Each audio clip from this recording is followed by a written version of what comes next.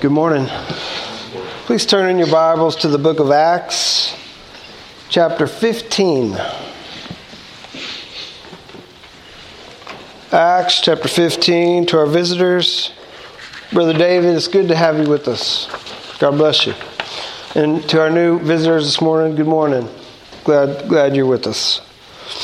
Last time we read verses 1 through 21 of chapter 15. It's been a couple weeks, so let's review. If you remember, Acts 15:1, some men came down from Judea and were teaching the brothers, quote, "Unless you are circumcised according to the custom of Moses, you cannot be saved." End quote. And we discussed this. It makes some sense that they would think this, doesn't it? It makes some sense. The blessing of God's covenant with Abraham and his descendants, it makes perfect sense that they should think that circumcision would remain. That's been part of the covenant blessing to Abraham all along. And that the descendants of Abraham and those who continue to worship God, it still should include that sign of the covenant. Physical circumcision. But Paul teaches that if there's a physical sign that indicates something is one way, and the inward thing is a different way, that's very bad. Let me be more explicit. To say on your body, I'm God's, but in your heart, I'm not. That's very bad, isn't it? It's very bad. Paul says, quote, "If you break the law, your circumcision becomes uncircumcision. If a man who's uncircumcised keeps the precepts of the law, will not his uncircumcision be regarded as circumcision?" Paul's point is, the heart is the point. The new birth is the point. Quote, "No one is a Jew who is merely one outwardly, nor is circumcision outward and physical, but a Jew is one inwardly, and circumcision is a matter of the heart, by the Spirit, not by the letter." That's Romans chapter 2. His point is, in the new covenant, in Jesus' blood, what God is concerned about is the heart.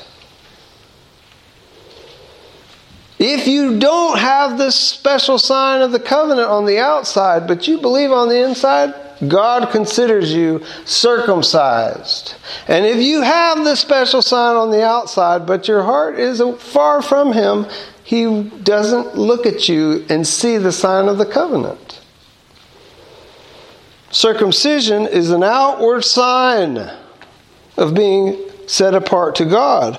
If the heart is sinful, the mere outward sign does not indicate membership in God's kingdom. Do you hear me? This is a big problem that the Jews had. They thought that it's all about the DNA. If we're related to Abraham, if we have the sign of the covenant on our bodies, we are God's. His promises are for us. Paul says, no.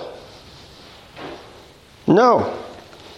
If you break the law, your circumcision becomes uncircumcision. God rejects your circumcision of the outside due to the uncircumcision nature of your heart. So, you see why this is a huge problem when some brothers come from Jerusalem to Antioch and start to teach that you must be circumcised, the outward sign, in order to be saved. And something we didn't talk about last time was the church there in Antioch, the Syrian version, they may have thought that these men were sanctioned to come talk to them about this because the Jerusalem was kind of the headquarter church, right? All the big shots of the faith are working down in Jerusalem, except for Paul and Barnabas who are with them. And when these men come and start teaching this, you can see how some would say, were they supposed to come here and tell us this? We need to confirm this. Even though Paul and Barnabas were saying, this is not necessary, brothers. This is not necessary. They decide to go to Jerusalem to talk it over. The Bible says on the way, they went back through the places where Gentiles had been saved previously and where the Spirit had been given to Gentiles without circumcision as evidence that they were members of the new covenant. So upon arriving in Jerusalem, they discuss the circumcision issue.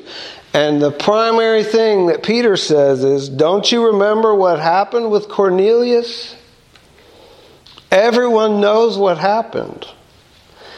I was hungry and I fell into a trance, and God told me the Gentiles were clean and that I should go meet Cornelius. And I went to the home of this Gentile and preached the gospel, and the Spirit fell on them just like it did on us, without circumcision. How can you say it must be a person must be circumcised in order to be saved? God is not making outward distinctions anymore. The woman or the man of faith is accepted, having, quote, having their hearts cleansed by faith. And Peter goes on even further. He goes on even further. Are you trying to make God angry? Are you saying that you don't believe the Spirit's witness? The Spirit fell on them. We all saw it. We all can testify to it. How are you now teaching that if they don't get physical circumcision, they don't have the Spirit? Who's telling the truth here? God or you? You see the problem here. Are you going to blaspheme the Holy Spirit?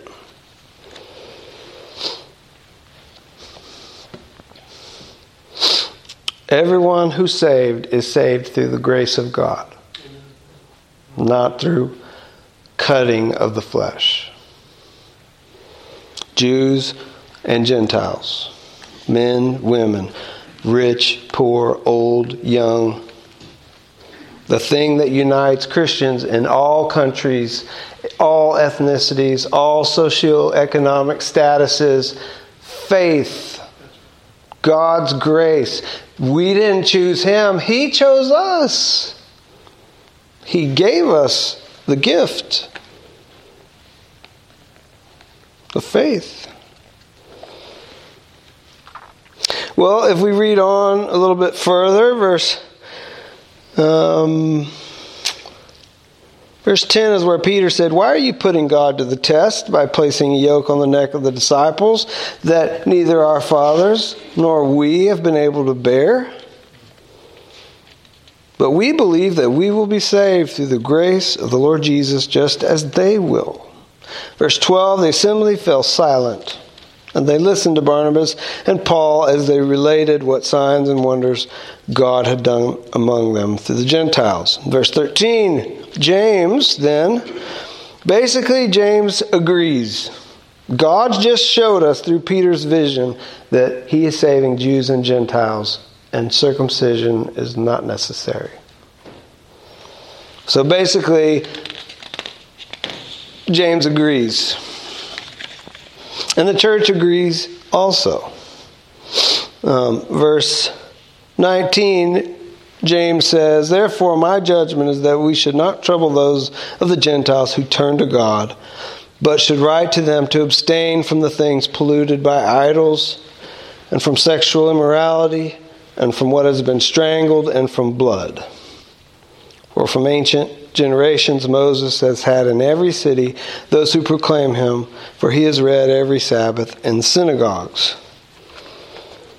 So, circumcision, no. And so the obvious follow-up question is, okay, well, what do they have to do? Because there's a problem between Jew and Gentile fellowship right now. They think that we're unclean as Gentiles. How are we going to handle the situation? The church, through the Spirit, tells them, if you do this, It'll smooth over the problems of fellowship between Jews and Gentiles. Abstain from things that are polluted by idols, from sexual immorality, from what has been strangled, and from blood. Just stay away from that stuff, and the church will be fine. Well, that brings us to today's text. We'll read verses 22 through 41, the end of the chapter. But let's have a word of prayer first. Father, we thank you for your word. We thank you for giving us the ability to have the scriptures in our own language, even in our first language. We pray that you'd help us in places where, even though it's in our language, it's hard to understand. Father, we pray that you'd help us to learn, that you'd speak to us through your word, as you have been doing for centuries. Thank you, Lord. Pray in Jesus' name. Amen. Well, we will read the text. It's a narrative. Let's read 22. Then it seemed good to the apostles and the elders with the whole church to choose men from among them and send them to Antioch with Paul and Barnabas. They sent Judas, called Barsabbas, and Silas, leading men among the brothers, with the following letter. Quote, "The brothers, both the apostles and the elders, to the brothers who are of the Gentiles in Antioch and Syria and Cilicia, greetings. Since we have heard that some persons have gone out from us and troubled you with words, unsettling your minds, although we gave them no instructions, it has seemed good to us, having come to one accord, to choose men and send them to you with our beloved Barnabas and Paul, men who have risked their lives for the name of our Lord Jesus Christ. We have therefore sent Judas and Silas, who themselves will tell you the same thing by word of mouth. For it seemed good to the Holy Spirit and to us to lay on you no greater burden than these requirements, that you abstain from what has been sacrificed to idols, and from blood, and from what has been strangled, and from sexual immorality. If you keep yourselves from these, you will do well. Farewell." So when they were sent off, they went down to Antioch, and having gathered the congregation together, they delivered the letter. And when they had read it, they rejoiced because of its encouragement. And Judas and Silas, who were themselves prophets, encouraged and strengthened the brothers with many words. And after they had spent some time, they were sent off in peace by the brothers to those who had sent them. But Paul and Barnabas remained in Antioch, teaching and preaching the word of the Lord with many others also. Verse 36, "And after some days, Paul said to Barnabas, 'Let us return and visit the brothers in every city where we proclaim the word of the Lord and see how they are.' Now Barnabas wanted to take with them John, called Mark. But Paul thought it best not to take with them one who had withdrawn from them in Pamphylia and had not gone with them to the work. And there arose a sharp disagreement, so that they separated from each other. Paul took Mark with him and sailed away to Cyprus. Barnabas took Mark with him and sailed away to Cyprus, but Paul chose Silas and departed, having been commended by the brothers to the grace of the Lord. And he went through Syria and Cilicia, strengthening the churches. Amen.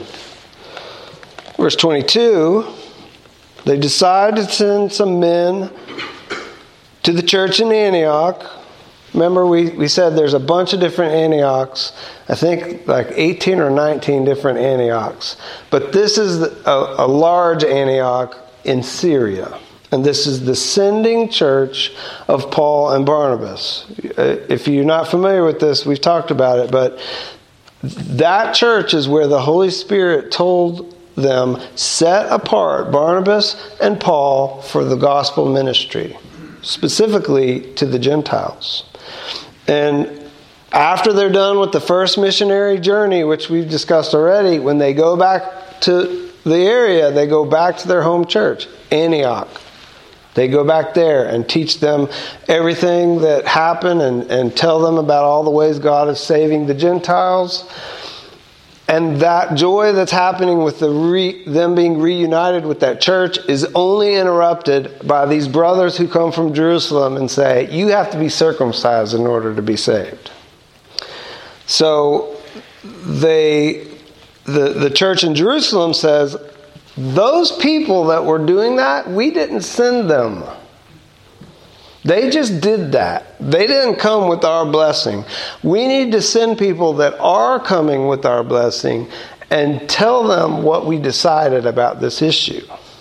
And so they decide to, two things. Send 2 men along with an official letter from the church at Jerusalem, along with Barnabas and Paul's testimony, who were also there at this council meeting or this discussion.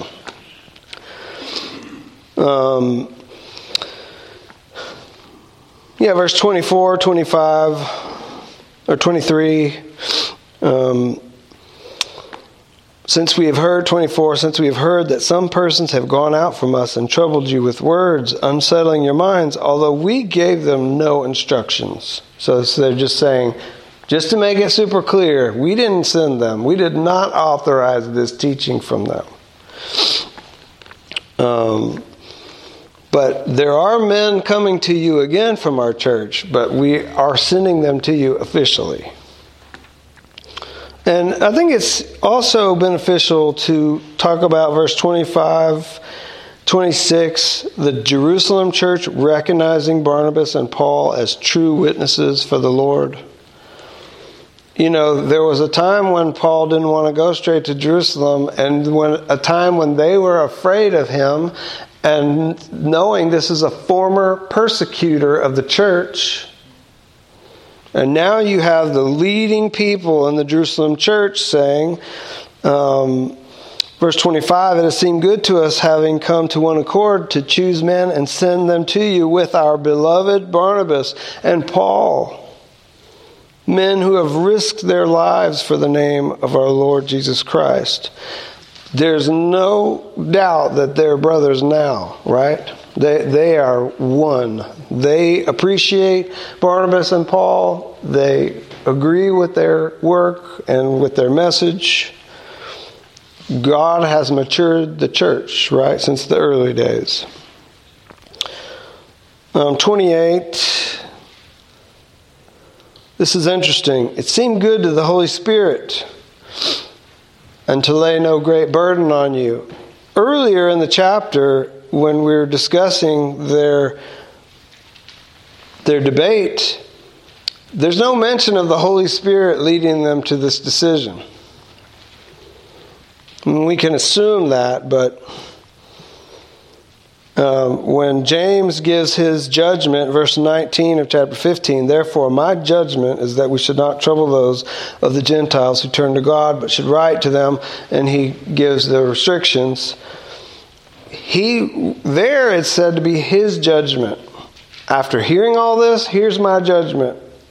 Circumcision is not needed. They should abstain from these things.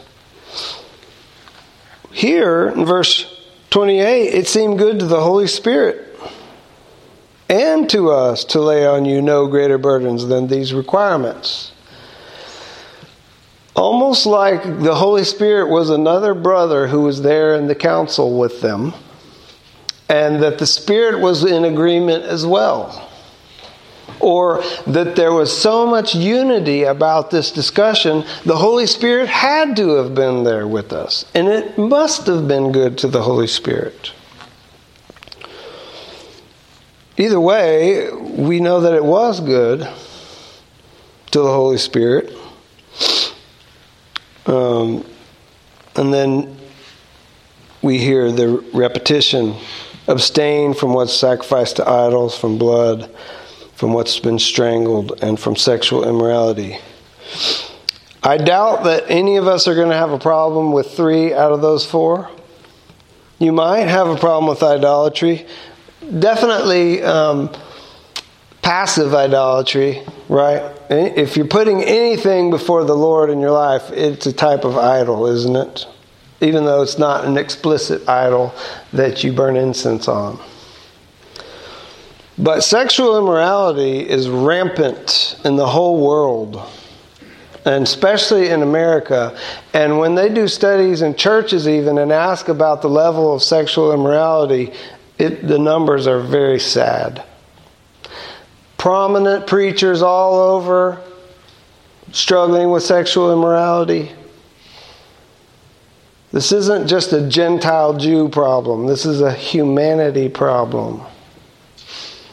Listen, God's Spirit is able to overcome all sin.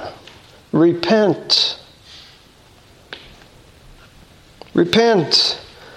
Listen, God will satisfy you. He will. Why do people turn to worthless things? It's because there's a part of their faith that needs to grow up. And they think, but what if I really pour everything into God and I'm still not satisfied? I think I'll turn to gambling or sexual immorality or drinking or drugs or stealing or whatever. Listen, there is no possibility of God disappointing you. He only and always fulfills His promises. The question is, do you believe Him? Do you believe Him? Because you should. He's altogether lovely and kind and merciful and patient. And He gave the thing that had the most value to Him in order to save you. The blood of Jesus is the most precious thing.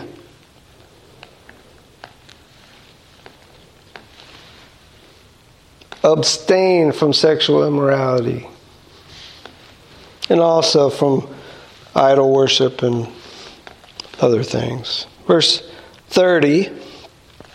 We've read this, but so the group leaves Jerusalem. Paul, Barnabas, Judas, and Silas. Sometimes Silas is called Silvanus. And it seems that he wrote some of the letters. Like was a, what do they call this? Amanuense? Somebody who would write a letter for somebody else. In one of Peter's letters, Silvanus signs it with his hand and says, yeah, that was me. And there could have been others too, but at least those four. Barnabas, Paul, Barsabbas, and Silas.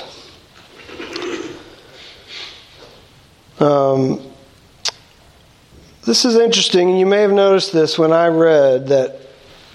Did y'all think, why'd you skip verse 34, Bill? Did y'all notice that? If you're reading King James Version, does it say, notwithstanding it pleased Silas to abide there still? So in the ESV, there's no verse 34. They've removed it. And that's always perplexing and always like, what are you doing? You can't fiddle around with it. But the earliest manuscripts in Greek and Latin from the 3rd, 4th, 5th, 6th, 7th century do not have this verse 34. This verse comes in later. Some manuscripts have it in the 9th century, 12th century, 13th century, but by far the minority versions of the text. It seems like 34 is a later explanatory note. It's likely not what Luke originally wrote. But it seems to be an explanation. Like, well, if they went back, how is Silas with Paul right away after that? He must have stayed. Notwithstanding, Silas stayed. I don't know for sure, but it doesn't affect the doctrine either way, does it? Silas may have remained there and Judas went back alone. Or Silas may have gone back with Judas, and then later Paul asked him to come back because he wanted to take him and go on the second missionary journey. So it's interesting. We know for sure, though, that Silas did join up with Paul at some point.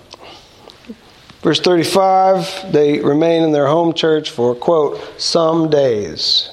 How many are some days? No idea. Could be several weeks, months, probably several weeks. Don't know for sure.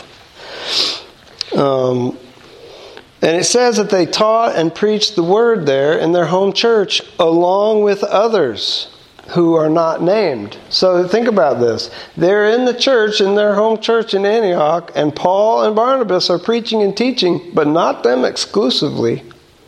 Like you would think, well, while y'all are here, could y'all teach us every time? Because we just love to hear from the apostle. But it seems like there are other teachers that were among them also teaching and encouraging. And it's a good thing, by the way. It's a good thing. There was a time when I was in this church that I never taught, ever. I didn't necessarily seek it, but people weren't asking me to do it either. But things change over time.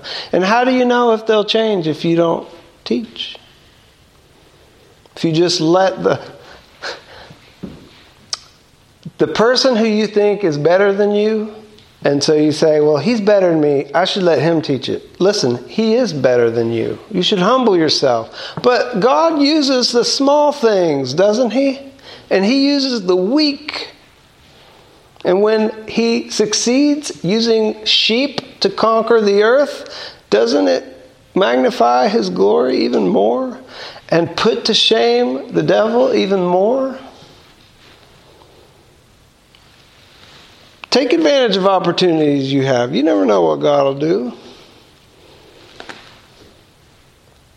And if you know what he wants you to do, don't try to hide. Don't be like Jonah.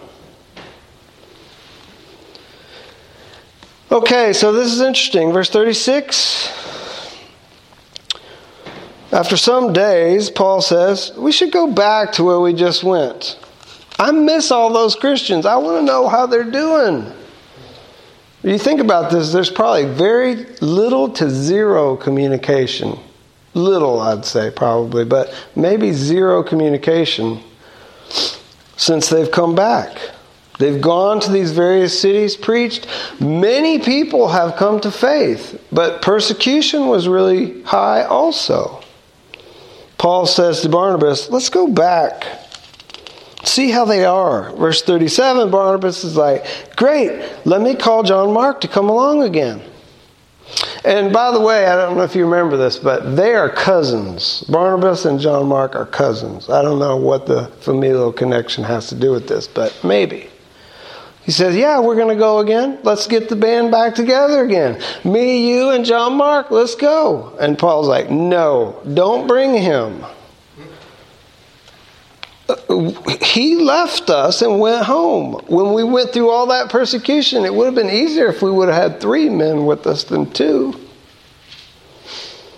I don't want to bring him again. And they have a sharp disagreement. Verse 39, how sharp? So sharp they separated from each other. They said, all right, I'm not going with you either. Or Barnabas said, I'm taking him no matter what. And Paul said, all right, fine, take him, but I'm not going. And let's say this, I think providentially this worked out well. Because the party of traveling missionaries just got doubled. Because you have Barnabas and John Mark who go to Cyprus and preach, and Paul and Silas go back to the churches where they had been.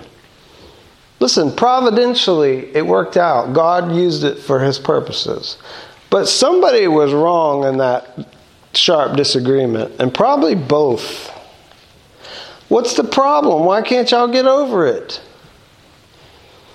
Paul, why can't you forgive your brother? What, you never made any mistakes? Weren't you a persecutor of the church?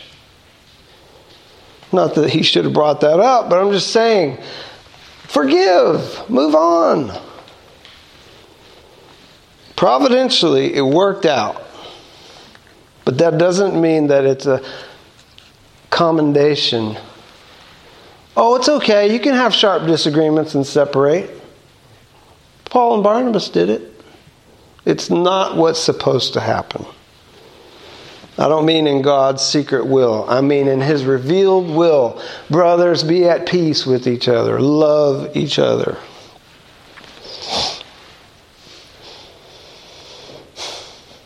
Barnabas took Mark with him and sailed away to Cyprus. If you remember, Barnabas' home island is Cyprus. So he takes his cousin, John Mark, they go to Cyprus. They sail across. And Paul says, I'm going to take Silas with me. And they go on foot this time. Not over the sea like they did the first time, but they go on foot and they travel from Antioch west to Paul's home area, Cilicia. Tarsus is in Cilicia, Paul of Tarsus. And then they travel from there to Derbe and backtrack across where they had been before. We'll see that beginning in chapter 16. And the point of their work was to strengthen the churches. And I think this is a good indication of missionary efforts. Some missionaries never want to go to places where there are already believers. They go to an area, they preach the gospel, move. Go to an area, preach the gospel, move. Go to an area, preach, move. I think there's a value there. But you can see the heart of these early missionaries. Right? That's what they did. Preach the gospel, move. Preach the gospel, move. But after they're back home, he's like, I want to know how they are. I want to strengthen them. I want them to encourage me. We need to go visit them. And I think that has great value. I mean, those of you who have gone to Cambodia in the past to visit Chang, didn't it bless you? It blessed him. I guarantee you it blessed him, but a lot of the blessing, sometimes people criticize this type of missionary work. And they say, just pile up all the money you would have wasted on your week-long vacation to Southeast Asia and give it to the missionaries. That is small thinking. That's small thinking. Don't you think the people who go on these trips come back and are inspired to give more to missions than they ever had in the past? They pray for the work more than they had in the past. They understand the ministry more than they did in the past. And they're following the examples set up by Paul. Don't you want to know how Chang is? Of course we do. That's why we've been to visit him so many times. Well, next time we'll get into chapter 16. They arrive in Derbe and Lystra, and Paul meets a disciple named Timothy. So we'll learn that next time. Let's have a word of prayer.